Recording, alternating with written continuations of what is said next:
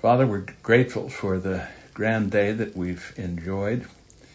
We thank you for the calling that you've given us to serve you in this world and for your kind regard for our efforts in the day past. And we pray now as we turn to this time of study and reflection that you would give us peace and quiet and an opportunity to reflect on these very important subjects and to have our hearts encouraged by the great gospel hope that is found in our considerations tonight. And we pray all of this for Christ's sake, asking, especially as we move toward these days, the meeting of the assembly and the formal hearing of this report before the assembly, we pray that you would grant the work favor in the eyes of our folk, and that would be a great help to strengthen your church to bring the truth in love to a broken and confused world. And we pray this in Jesus' name. Amen.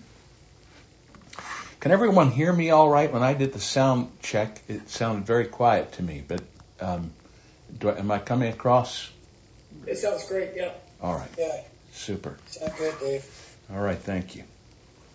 Well, last time we are on the general topic, what I'm calling part 4 of the paper, biblical perspectives for pastoral care. We've looked at the first biblical perspective for pastoral care under the rubric of discipleship. We followed that up with identity. And we finished tonight with a discussion of terminology. But we want to look back to identity just for a moment and see if anyone thinking about what we talked about last week has any further questions or other questions that have arisen that we should consider. I don't know. All right. Well, seeing no one, let's press on. Then tonight's the conclusion, as I said, of this portion of the paper. We're looking at terminology, and it's set forth in 4 sections. We'll begin with on language. We then turn to a consideration of the terms gay and the phrase gay Christian. Then we consider the term orientation. And then finally, sum things up in thinking together a little bit about singleness, friendship, and community, and the connections between those points. So we turn to terminology, and in the committee wants to argue that they've laid a foundation in thinking about human identity in relationship to sexuality. So that the foundation being a solid footing, they want to take up the questions of terminology, they say, that has taken up so much time and space in current debates, and that's an understatement. And as we come to the question of terminology, the committee, I think, has a bunch of very fruitful and thoughtful things to say, but we ought to remind ourselves that I was going to have for lunch that I never ended up eating until dinner. Steve, I guess your mic must be on. Sorry. That's all right. We need to remind ourselves how fraught this area is biblically. Paul spoke to Timothy twice about it in giving him pastoral counsel for the life of the church. In 1 Timothy 6:4, Paul warned about those who would be part of the church but have an unhealthy craving for controversy and for quarrels about words, which produce envy, dissension, slander, evil suspicions, and constant friction. And with that warning in mind, then, in the second epistle, in 2:14, Paul urges Timothy to charge the congregation, before God, not to quarrel about words, which does no good, but only ruins the hearers. So, and we think of James's instructions about the use of the tongue and how it can be impossible to govern and be something that spreads fire. So we know we need to have a care here that this is, it may seem like a relatively minor matter, but it can be a major matter, and I think our committee's counsels are very useful to us here, especially with Paul's warnings ringing in our ears. So the first thing they want to do is talk generally about language and set before us very briefly 4 principles that they think are crucial to us as we think about our use of this good gift of speech. And the first thing they want to say is that though we don't want quarrels about words, language really does matter. This is a crucial element as we seek to articulate the truth and have people understand that articulation. And without choosing carefully the way we speak, we won't be able to reach that goal of truth and a communication that is clear and attractive. Words that are wholesome, as Paul puts it in another place, are healthful, and therefore they fit the context. Those few points there are critically important. Our language needs to be chosen to be sure that we're capturing the truth, that it's clear. They use the term winsome, and it's designed for a particular context. It's mindful about the people I'm speaking to and in what framework. There's a lot packed in there, but that's a very wholesome reminder. The second is that for as important as all it is, now they're going to counterbalance it slightly to say that it is nonetheless a secondary issue relative to the truth. The truth is the main thing. The doctrine of the Scripture is the main thing. And the language is not the primary question. The primary question is the truth.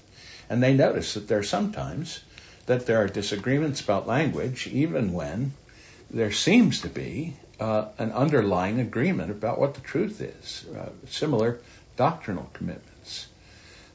That's not to say that a disagreement about language might not be important, but it's to say that we don't let ourselves get confused to think we really have a substantial issue when all it is a way of framing the matter.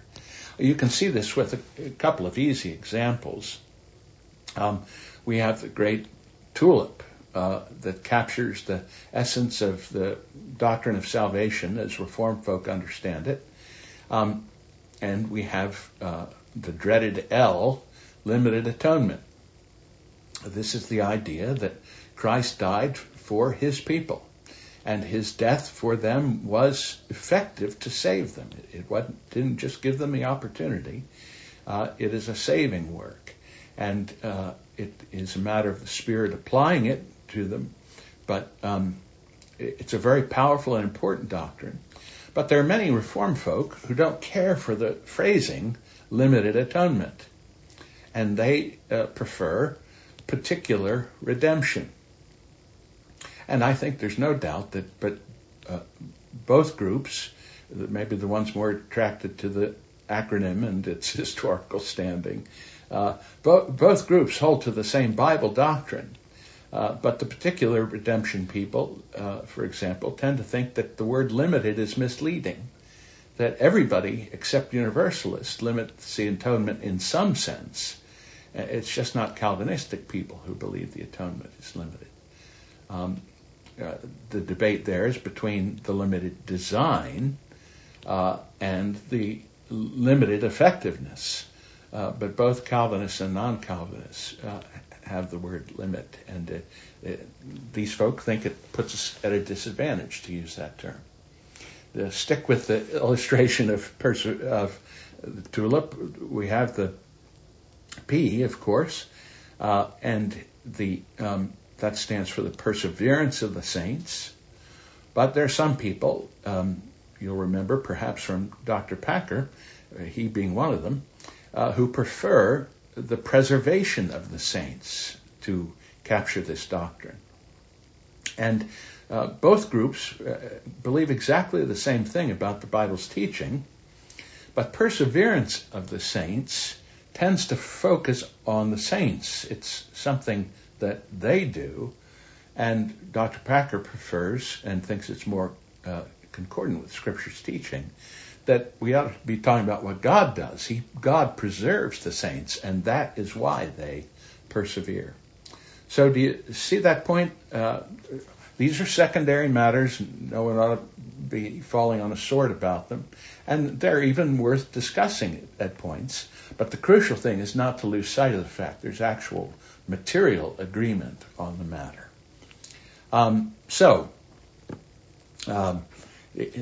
Our committee urges us that issues around terminology have more to do with practical wisdom and communication, and ought to be handled carefully under that rubric, not under whether one shares in the truth. The third point about language in general is that we recognize what ought to be plain to us is that the meaning of the words we use change over time. And that a second point is that different communities, different groups use words in different ways, and we have to be attentive to that the same definitions aren't shared often between different groups of people.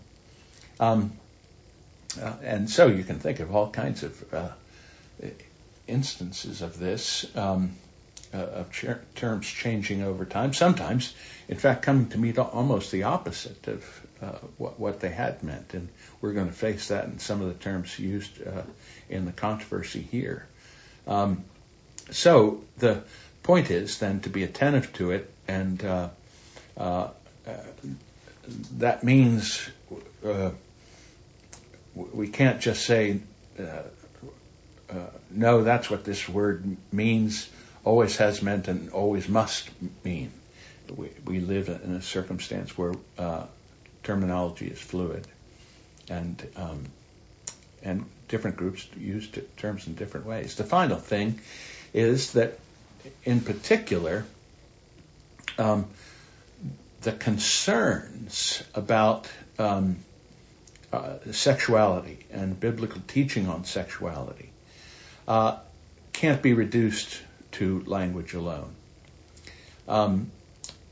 And here they're getting at something important. They think that to make, for example, to use the word gay, to make gay central to your personhood is a bad thing. But you could use relatively benign language and not seem as if you're doing anything that's unacceptable. And on the other hand, there might be a person who uses the word gay, but not to communicate that somehow it's central to who he is, but because he thinks it communicates better in a given context, even though it may not be the best way to put it.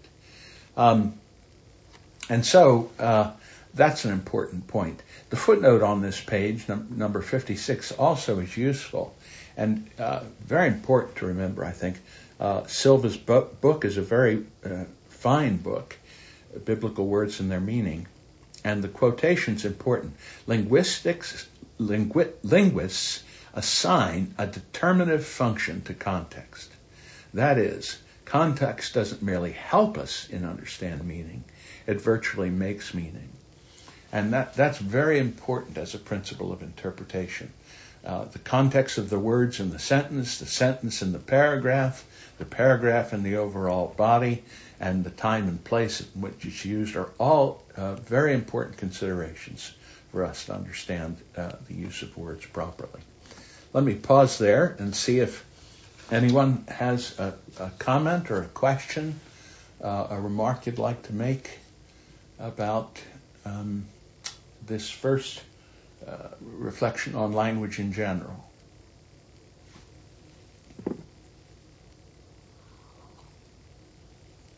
All right, seeing nothing, then let's dive into the debates, starting with gay and gay Christian. So they want us to understand, as of course you surely must, that the word gay has undergone a massive lexical transformation in the past 75 years, is the way they put it. It used to be a lovely word that spoke of sort of a lightheartedness and a joy. But now, of course, it's used with respect to homosexuality and those who have an ongoing sexual attraction to people of the same sex. But they want us to remember that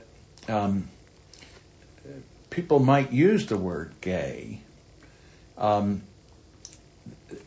a variety of reasons. And so you'd have to listen carefully to understand. One, they say, nothing more than identifying the fact of same-sex attractiveness using words that are familiar in the culture.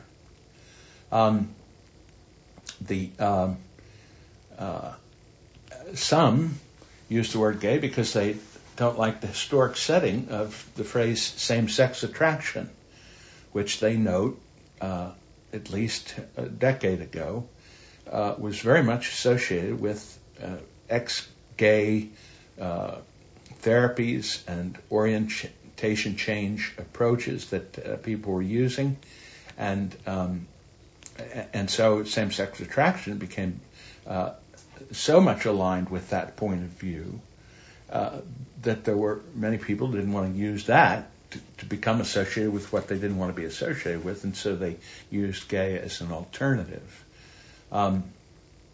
The others, they note, who claim to be Christians might use the word gay in order to identify with the community of people that are called LGBT, and now there's even more initials. In fact, one of the articles in the footnotes is very interesting in that you've noticed over time that more and more initials have had to be added to that phrase, so that now it's very hard to keep track of. And it raises a question as to whether or not one thing is properly being described. But in any case, they note on the top of page 30 that as gay is used in our culture, it includes the assumption that the experience of same-sex attraction is natural and a good part of diverse human experience that is to be celebrated and can be acted upon as a person sees fit. And so the word is fraught with difficulty. And we need to listen carefully, and we need to think carefully about whether it's a term that's appropriate to communicate the truth clearly and in love. So their point then is it's not a neutral word, and Christians need to be very thoughtful about these dynamics when they consider the use of the term. They move from there to gay Christian, and that, they think, leads to even greater difficulties. It might be simply used as an adjective, and simply wanting to denote same-sex attraction, without it being an assertion of some indelible imprint on the personhood of the one who uses it. On the other hand, there are some who are same-sex attracted, but they are in Christ and submitting themselves to Christ. They are refusing to pursue the sexual desires that they have, but they think that they need to be able to say that they're same-sex attracted, and thus the term that's used is celibate gay Christian. And of course, there are many folk who object absolutely to the word gay being associated with Christian. But our committee says that the phrase is not adequately clear or theologically precise to capture what they've tried to say to us about the nature of biblical personhood, and they think that there are more unhelpful things about it than helpful things. Because, of course, there are some who say not only are they describing an indelible imprint on their personality, but that, in fact, those same-sex desires and relationships can be blessed by God, which, of course, would violate the Scripture view that our committee is trying to communicate. Nonetheless, they acknowledge that they can understand why there are some celibate, same-sex attracted Christians who use the word gay as a part of their attempt to do apologetics and to have a Christian mission with respect to other homosexuals, and that they think an important communication tool. The committee, however, feels like there's a danger here, danger particularly of syncretism, that you begin to mix things that don't properly mix at all, and because of that, the concluding paragraph in this section, they insist that there's the temptation that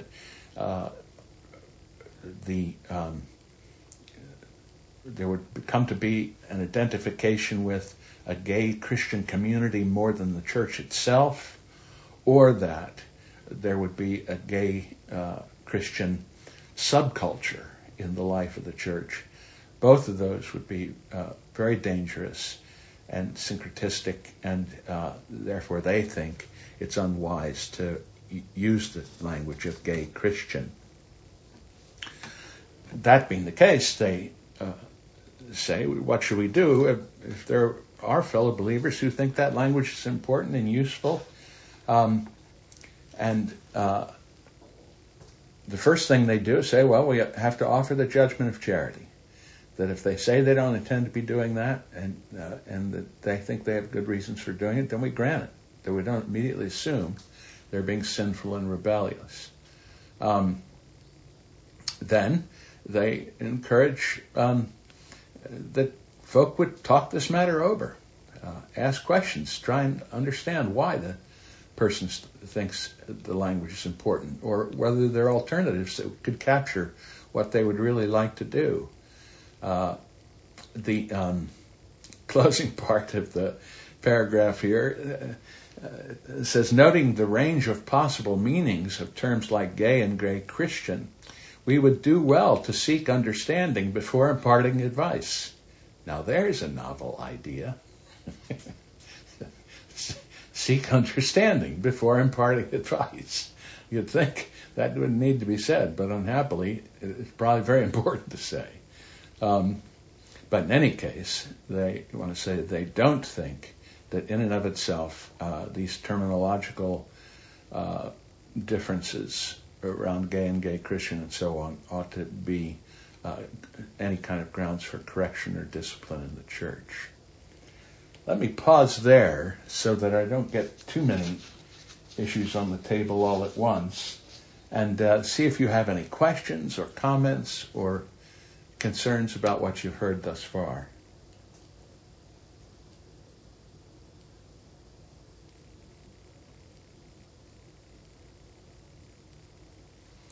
All right.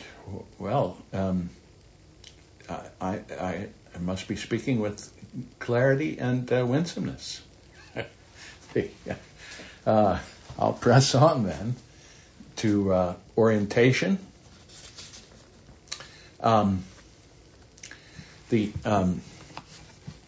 should we think of the language of sexual orientation? They note it might be simply used descriptively to argue for a particular set of experiences, and it can be useful in that way. However, they note, the term orientation often carries with it a set of assumptions about the nature of that experience that is unbiblical. That is, it carries with it the assumption that orientation is something that's fixed, indelible, perhaps certainly genetic in some form or another, and therefore it's normative for the people who have it. And thus, in that context, the use of the term and idea of orientation can be very, very misleading in a Christian context. Footnote 58 gives you the opportunity to look at some very provocative discussions of all of this. The essay in First Things by Michael Hannon, that essay actually claims that there's no such thing as homosexuality or heterosexuality, that the terms were invented in the 19th century, and they've mostly done harm, not good. And it's very provocative, and it has stirred a lot of conversation around it. And so the footnotes are worth, if you have the time, it's worth reading some of it. But the point is, we got into this a little bit last time, that it's one thing to talk about homosexual desire. That seems to me entirely appropriate, same-sex desire. But it's not at all clear to me, at least, why we should ever speak of that as an identity or an orientation. It's a sinful desire, and there are, as we noted, there can be non-moral causes in part for sinful desires. But why let it be reified into something that can seem like a kind of captivity, a moral necessity with respect to a person? It can be, I think, a kind of bondage to given to that way of thinking and talking about it. And I myself would have a good bit of concern about continuing to use the idea of orientation or identity, for that matter. Any comments, questions, thoughts on that point? Dave, it takes a long time to find my chat hand. I mean, my hand, raising my hand, so I'm just going to jump in here. Sure, that's fine. So I'm trying to understand what you're saying. So the terms sexual orientation and sexual identity are two, I'm just summarizing, are two ways of describing a person who has homosexual desire. Except that's true, but it describes them in a way that describes their being, not their doing. Okay. And so... It purports to. It purports to describe their being, Right. not their doing. Okay. So if sexual orientation or sexual identity is heterosexual, they're talking about the same thing. I mean, of course, their identity is different, but they would speak of someone who is a heterosexual as that's their orientation or that's their identity. That's right. As if they've chosen that. No, actually, this gets away from the idea of chosen. Oh, right. It's their being. Right. So that's their being, a heterosexual's being, and then the other is a homosexual's being. Right. Okay. And I think the criticism is equally applicable to the use of the term heterosexual. I think the criticism that's raised here is sound, that biblically we want to talk about being created in the image of God. And created in the image of God means male and female. And that God intended for those created in his image, male and female, in the main, to marry and have children. And that's not a variation on a theme. That's what is. And to call that heterosexual as opposed to homosexual appears to make it a different kind. Mm-hmm. Whereas what we're saying and what the committee has argued so powerfully for is that no, image of God is determinative. Every one of us shares the image of God. Okay. And the creation character of every one of us is that we are male or female. Okay. And that we ought to live out the calling of being created in the image of God as male or female. Okay, that's helpful. And so now, I have two questions. So now, we used to say there's heterosexual, there's homosexual, and there's bisexual. Right. And now we have sexual fluidity. Yeah, that and so that it's bisexual is just, I guess what we're adding is transgender, and I don't know what else there is. There are only two sexes. There's male and female, so you can't divide that up into too many categories, can you? You can't divide it up into any more categories is what I'm trying to say. Yeah, I know. But the point is that, there are people now talking about being polyandrous. So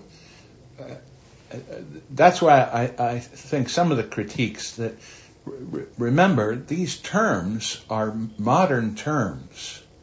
Right. And so, for example, the word homosexual doesn't appear in the Bible. Oh, I thought it did. What are the words that... The words are action words. Words that refer to same-sex attracted sexual acts. Oh. Not their identity. That's right. Oh, got it. Okay. All right, thank you. That was very helpful. Yeah. I was getting mixed up. I'm sorry. Bill or Bonnie? Bonnie. Bonnie. So I'm just making sure that I'm understanding this correctly. When they're saying that it's identity or orientation, what they're saying is that that's the way they were made, whereas the truth of what the Word of God says is that we were created in His image. We weren't created that way, is what you're saying. The study is pointing out that we're not made that way. What I want to try and be very careful here. Okay. I'm not saying that in a fallen world there might not be some component of genetic or developmental distortion that contributes to same-sex desire. So when you say created that way, you may have come into the world with certain problems that are predispositional. But if by what you mean not created that way, if you're referring to human nature in general, that's what we're trying to get at. That to make anything that's sinful in us into an ontological part of us is to distort the Bible's doctrine of creation. Because created in the image of God, male and female is our being. That gets distorted by original sin. Remember, we talked about the moral image and the natural image. The natural image, though, is retained throughout. And it's that natural image that is reformed, brought to life morally again in regeneration. But it's the same human nature throughout in God's image. And it's harmful for people to not have that be foundational to who they are, to their being, and not to understand that to put it this way, and this is the older language, maybe this will just even be more confusing, but to use the older language, sin is accidental to our nature. That's the old language of trying to understand change. You have something that is being. It's the essence of a thing, and then you have things that are a part of it, but not part of the essence. So we're created in the image of God. I've got black hair. Somebody has blonde hair. You have the idea of a table, but there are tables with 3 legs and 2 legs. Well, I guess it'd be a pretty tricky table with 2 legs. But the point is, those things aren't part of the essence of the thing. They're things that can come and go. And that's true with respect to us created in the image of God. Our moral uprightness was changeable. And but now, in our fallen state, it's still changeable. It's not a fixed part of our being. And the wonderful power of the gospel is that not only is there the possibility of change, but there actually comes to be real change in the lives of sinful people that frees us from the absolute bondage, and over time has us more and more die to sin and more come alive to righteousness. But if I use terminology that reinforces over and over again that somehow this is part of my being, it severely undermines gospel hope and understanding. Does that? It helps a little. I guess I'm just having a hard time distinguishing between being and yet I think what you said really helps me with understanding that in the fallen world, that the way that we've become because of sin opens up all of these all manner of sin that we have to deal with. Right. And that these are just sins that are more in, I guess, in the news and dealt with, and having, maybe not in the news, that's not a good way to use it, but just something that we're having to deal with more head on, because it's more prevalently presented in a different way in our society. Right, and I think that we have been challenged to have to think more carefully and fully, more richly on these subjects. And I think that, in fact, the controversy has helped to bring out more light biblically on the subject. Thanks, Dave. I'm still struggling with my brain on it. All right. All right. Any other thoughts? Just a thought after Bonnie asked her question and you were answering it. If it's part of your being, then you can't repent of it. I mean, I can't repent for being born white. Right. And so that is a part of, I shouldn't repent of that because God created me that way. Right. Okay, gotcha. Sorry, wait, so is race part of our being? Is that what was just mentioned? No, I don't think so. I think that that's accidental as well, to use that older language. Maybe that isn't helpful, but it isn't part of our essence, no. Because from what I've understood from the conversation, that the image of God is the only essential part of our being, right? Yes, that's correct. And that essence every human being shares. Mm-hmm.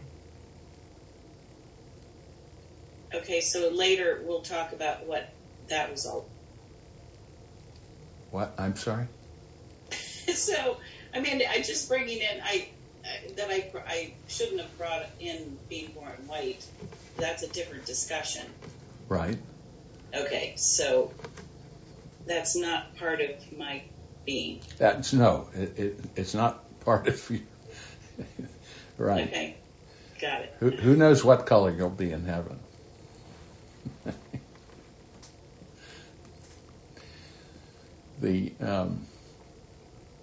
Any other questions on this point?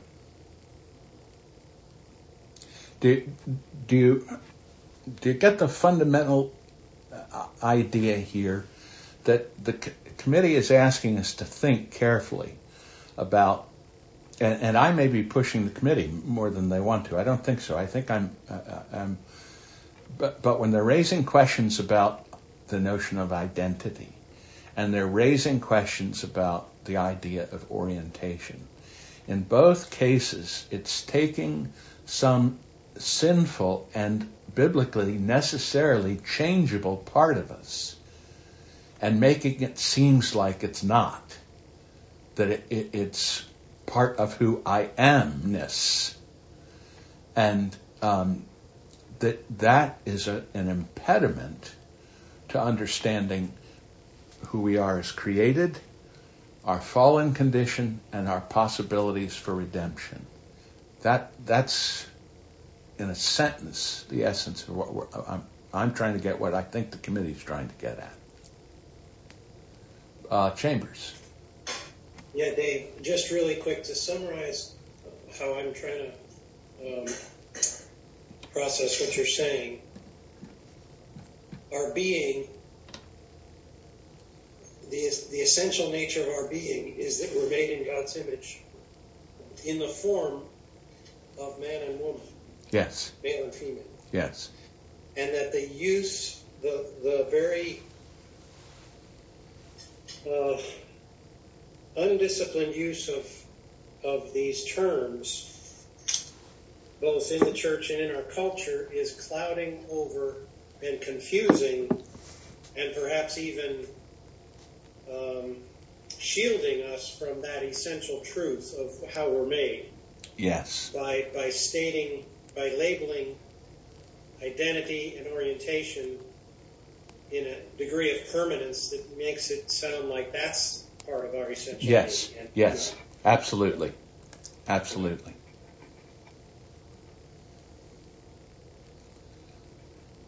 Other thoughts? All right. Let me. I want to be sure we get through this. All right. Singleness, friendship, and community. The committee notes that it has not been uncommon, sadly, that same-sex attracted believers have not found a home in the church. And this is especially and acutely a problem because, the committee notes, faithful discipleship is critically includes a connection with the body of Christ, that is the visible church. A connection that gives a sense of belonging, a connection for encouragement, a connection for accountability. And they note the great sadness that the same-sex attracted community is often more welcoming to such folks than the church. And this ought to be a serious concern to the body of Christ. Footnote 59 quotes Rosaria Butterfield and her use of Mark 10:28-31. And that's a remarkable text. Let me read it for you. Truly, this is Jesus speaking, truly I say to you, there's no one who has left house or brothers or sisters or mother or father or children or lands for my sake and for the gospel, who will not receive 100-fold now in this time houses and brothers and sisters and mothers and children and lands, along with persecutions, and in the age to come, eternal life. Now that remarkable text is then Rosaria Butterfield comments on it. She said, we need to get it, that this blessing promised is not going to fall from the sky. It's going to come from the church. It's going to come from the people of God acting like the family of God. That's such a powerful point. And it's such a glorious calling that the church has, that we have the opportunity to be the agency, the means of Christ's promise coming true. That by counting ourselves as brothers and sisters and fathers and mothers and sons and daughters of the whole of God's people, and having our homes opened up in hospitality, shared burdens and joys, to weep together and to laugh and dance together. This is part of the fulfillment of Christ's promise for those who deny themselves, take up their cross, and follow him. And this is such a rich and glorious calling that it is wonderful that the committee takes a good bit of time to try and challenge the church to think other than the way it has been, and to embrace this idea. They note that believers struggling with same-sex attraction have normally a very deep felt need for community and companionship and belonging. And it's because it's part of the image of God. To be part of community is what we were made for. To be part of a family is what we were made for. And to restore us to that fullness is what the church is about, that we're the family, the household of God. On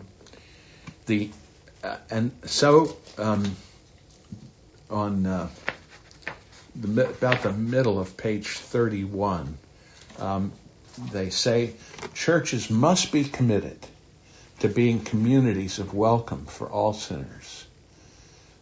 For repentant believers who know the struggle of same-sex attraction, our churches may welcome them not merely as broken people to be ministered to, but also as active and important participants and contributors in our community. That is such a powerful point they're making. And they conclude the thought, insofar as such persons display the requisite Christian maturity, we do not consider this sin struggle automatically to disqualify someone from leadership in the church. Now, I am sure the committee is going to get some very serious, and already has gotten some very serious pushback on that proposition. But I think it's a powerful part of their argument.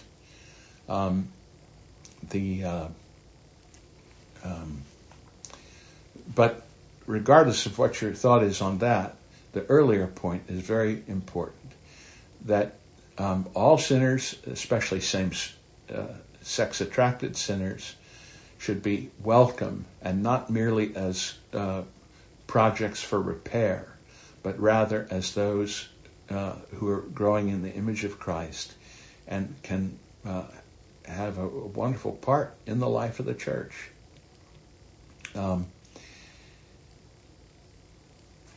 They continue on to talk about friendships, and they first of all want to insist that there's too little concern about friendships in the life of the church, and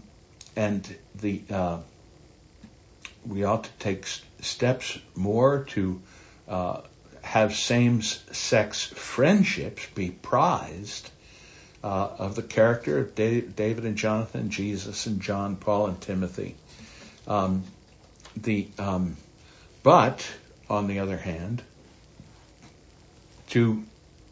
apparently some Christians who are same-sex attracted have wanted to have celibate partnerships that are celibate but retain certain romantic elements and are exclusive. And the committee urges that this would be very unwise and that the scripture categories are familial and filial relations. And that is the most wholesome thing for same-sex attracted people and in friendships. And same-sex attracted people ought to be welcomed to have filial and familial relationships in the church, and to find love and care, and that friendship can be powerful without any need to introduce some idea of either romance or exclusivity.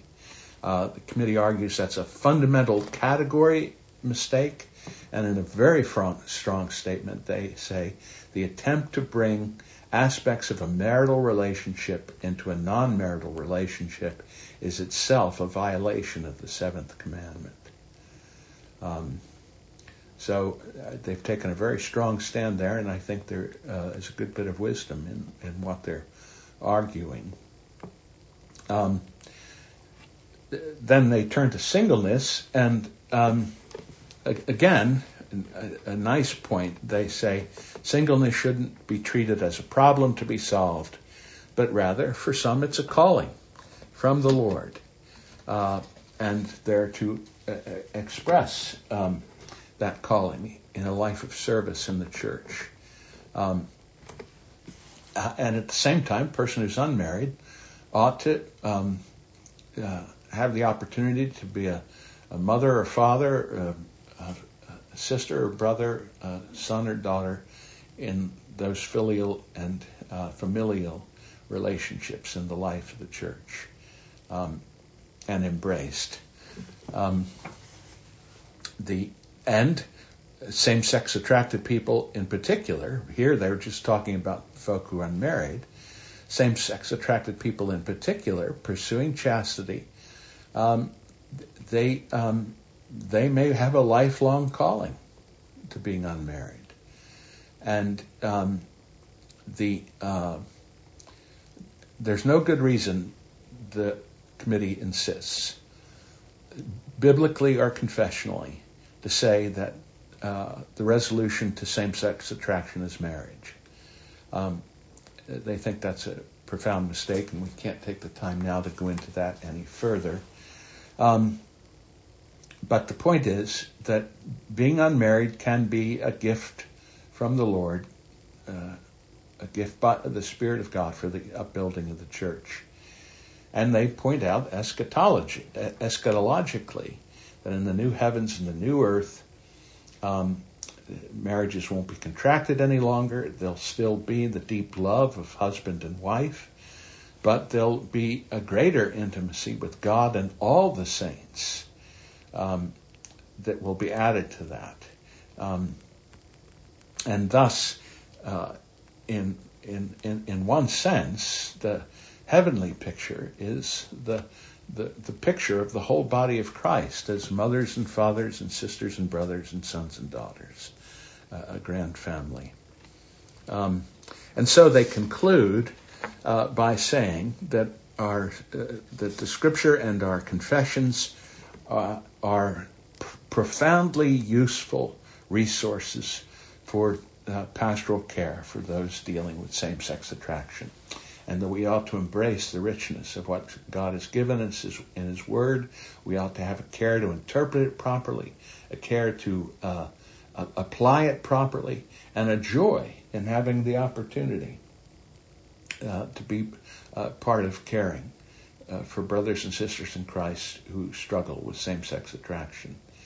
And they conclude with something that came to the forefront in the earlier statements that I think is very powerful, that same-sex attracted Christians, when they repudiate the behavior and instead pursue lives of faithfulness through chastity and obedience to Christ, daily echoing Christ's words, "Not my will be done, but yours," with respect to their sexuality, they become a model for us for what it means to heed Jesus' teaching. If anyone would come after me, let him deny himself, take up his cross, and follow me.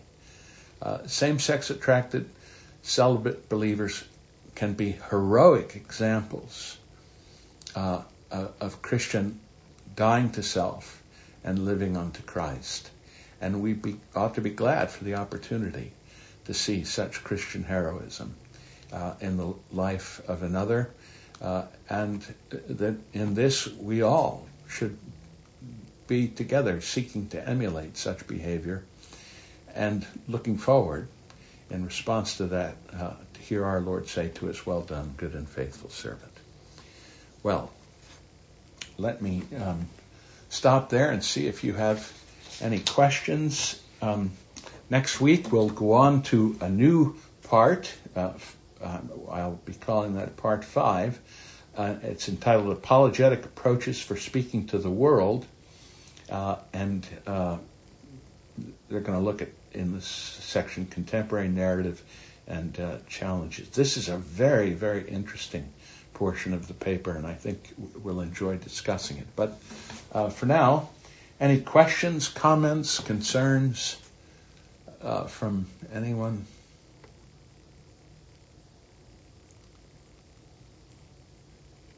I hope I haven't plunged you all into confusion this evening.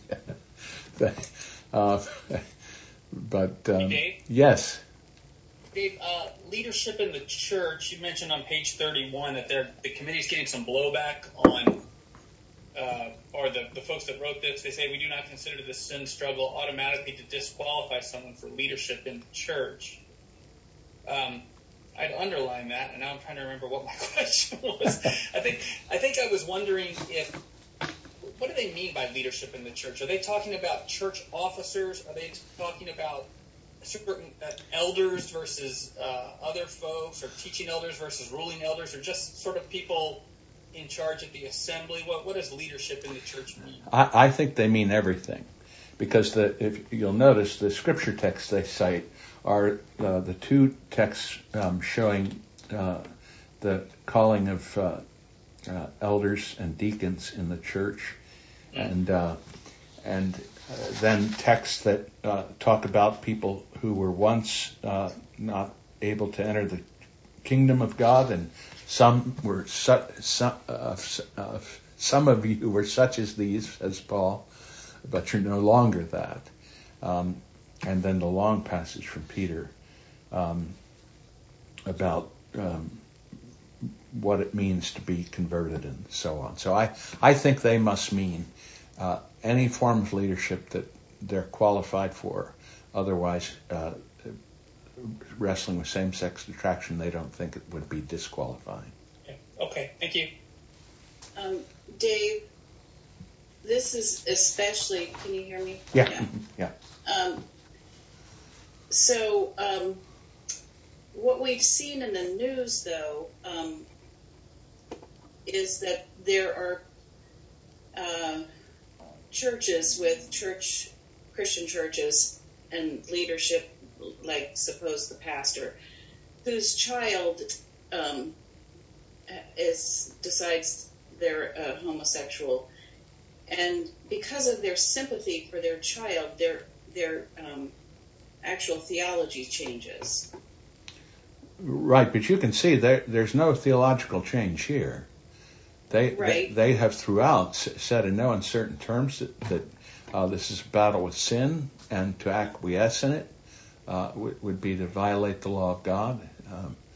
But they're simply saying that same-sex attraction, a battle where you live in celibacy and repudiate the attraction, try and more die to it and come alive to Christ, and you are making progress in that. They're saying that in and of itself, you can't say in every instance is automatically disqualifying. That's what they're trying to say. But it seems like that would take a lot of diligence on the part of the session and the pastors, because if they can, if they have this same-sex attraction, we see in the Catholic Church, those that are leaders in the church use that as a power to get what they, I don't know how to put this, in the Catholic Church, it's just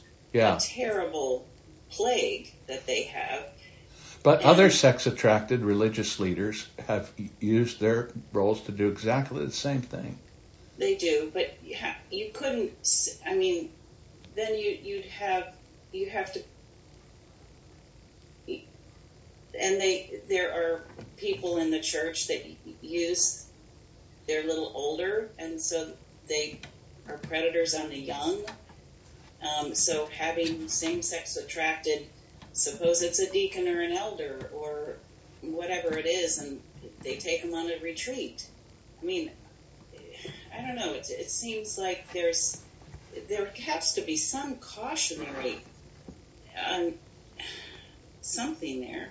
Well, look, number one, I'm not expressing an opinion on this. I can't, because I'm a judge in cases where this is being litigated.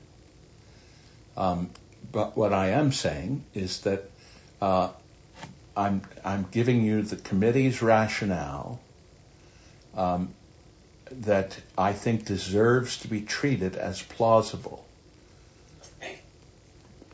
given the way they've argued the case to this point. Yes. And the sad thing is that many, many churches don't get that point that was so important that you pointed out in this report, that it is, we're born dead in trespasses and sin. And just because we've become a Christian doesn't mean we're rid of all that now in this world. Right. That only happens in heaven. Right. So that helps us understand ourselves. It helps us understand the feeling that I was born this way. And it also, though, makes us have to be very smart.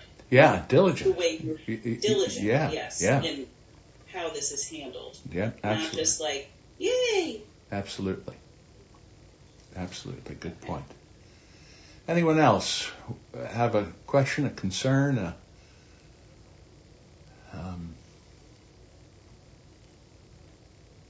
All right. Well, thank you again very much for participating tonight. And as you think about this subject this week, if you do have things that occur to you, want to ask about further, write them down so you'll remember them and bring it next Wednesday night as we start this new section.